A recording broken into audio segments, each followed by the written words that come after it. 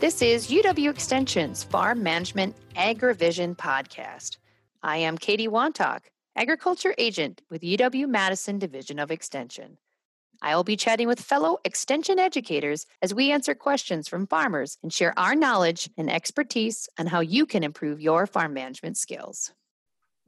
Today, I am joined by Simon Jette-Natel, professor at UW River Falls and Extension Farm Management Specialist. Welcome, Simon, to the podcast. Thank you, Katie.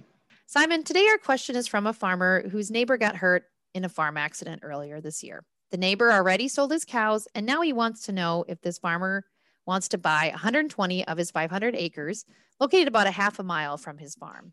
He and his son farm 300 acres and milk 100 cows in central Wisconsin. They owe $100,000 on their parlor and freestyle barn that was built 5 years ago, but that is their total debt. This farmer wasn't really looking to buy more land, but his son thinks it's a good idea. The land is productive and slightly rolling and will likely average 200 bushels of corn per acre this fall.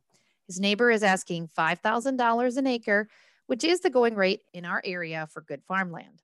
The farmer's concern is that they have bills paid, but they do not have much cash to put down on this land. They would need to finance almost the entire amount. What are your thoughts? First of all, familiar situation, the younger generation, they want to invest. The older generation might be a bit more reluctant. And I like the comment of the gentleman say, the worry there is about paying the bills. And it's always the same thing when it comes to buying land. Land will very rarely generate enough cash to make the payment. So it's always a cash flow issue. Land is most often a profitable investment. Here in this case, we're talking about $5,000. That seems to be in the ballpark of the going rate for the state. I'm not sure exactly located in central Wisconsin, but yeah, the question, so right now, the land market's been relatively soft for a few years, but we rarely see land values going down. So right now, it's kind of plateaued for a while, given the crisis that we've gone through in agriculture. But I would expect that in the future, land values will start increasing again. And then the gentleman is talking about having to take a mortgage for most of the value to pay for most of the land. And I think right now, given the interest rates being so low, taking a loan right now to buy land, if you can lock a rate that is low and maybe 3% or something like that, it can look really good 10 years on the road or something like that, because the rates will probably go up from there. So the low interest rates are definitely a positive here in going forward with that investment. And as I said, I think the price seems to be reasonable, and you can expect farmland values to go up in the future. Now, the concern about risk and managing the cash flow risk is always real. And I think there, to help them, building a cash flow projection, cash flow budget seems to be like a good idea. And I think it may not all farmers are willing or would know exactly how to go about necessarily building a cash flow budget, but I think it would definitely be in the interest of their lenders to help them, build that projection and sit down with them to see how things might unfold in the future, because that's the type of information that the lender will want to have access to make a decision on lending money for that purchase. So my advice would be to either, depending on the relationship you have with your lender, but either sit with your lender and ask to try to build their help to try to build a cash flow projection based on the purchase of that land, or have a consultant that could also come and help with that to see how much of a risk does purchasing that land puts on your cash flow.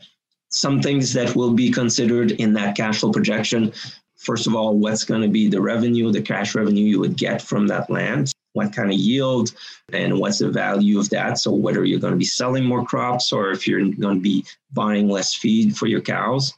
The other thing to think about, they mentioned that they have 100 grand of debt on their equipment right now. One of the big questions is how much more needs to be invested in terms of equipment in the coming years. Does it make sense to tie up part of your cash in that land or not?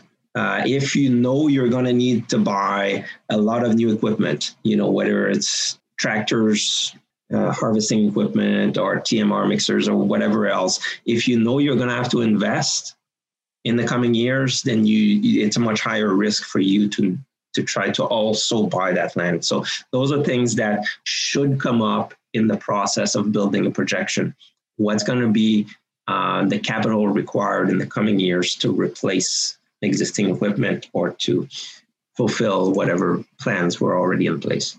So those are some of the key things. And then the last thing is, like, if you work with your lender, you'll see what kind of terms that lender is willing to offer you in terms of interest. And so that's going to me, be a key factor also in defining how profitable and how feasible that investment would be. So those are all for the numbers in terms of, finding out how much risk you're really taking and how feasible it is. And then after that, there's all the intangibles of how well does that 100 acres fits into your plans? What kind of opportunities does that open up for you?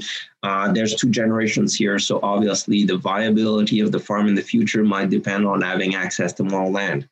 Will there be more opportunities in the future to buy land that is nearby? Because we're talking about within a mile here, which is quite valuable in itself to have that proximity. So all of those things need to be taken into account. What opportunities does that 100 acres opens up for you now, but also 5, 10, and 15 years down the road? Yeah, definitely. When you've got those 2 generations on the farm, you not only need to look at the short term, but also that long-term profitability in order to really transition that business to the next generation and they have success in it. So. Mm-hmm. Yeah, and oftentimes farms have been expanding, and oftentimes the viability of a farm, it always depends on what production you're willing to get into, but the productivity and the efficiency of a farm depends on having the ability to expand. Definitely. And, you talked about lender financing, but, they could always reach out to the neighbor and discuss if other options, Mm-hmm. land contract might be an option besides bank financing or some other financing arrangement. Interest rates are low for the foreseeable future, at least. And so, there's good low interest cost out there for financing, but going back to that, they currently have a break-even cash flow. They really need to see, is this the right step for them, for their business? Yeah. Yeah. And that's where I say, like, as you mentioned, there might be other opportunities. Maybe there might be other ways to sit down with the owner to build some flexibility in terms of cash flow, how it's going to affect their cash flow. But yeah, that building that projection is really what's going to be the key to be able to look at scenarios. What if we have, we continue to have low milk prices for a number of years, or what if feed prices go up or they go down, and look at really how much risk you're taking by buying this 100 acres. All right. Well, thank you, Simon, for your time today. Thank you. For more Extension AgriVision podcasts or resources to improve your farm management skills, check out farms.extension.wisc.edu. Thanks for listening.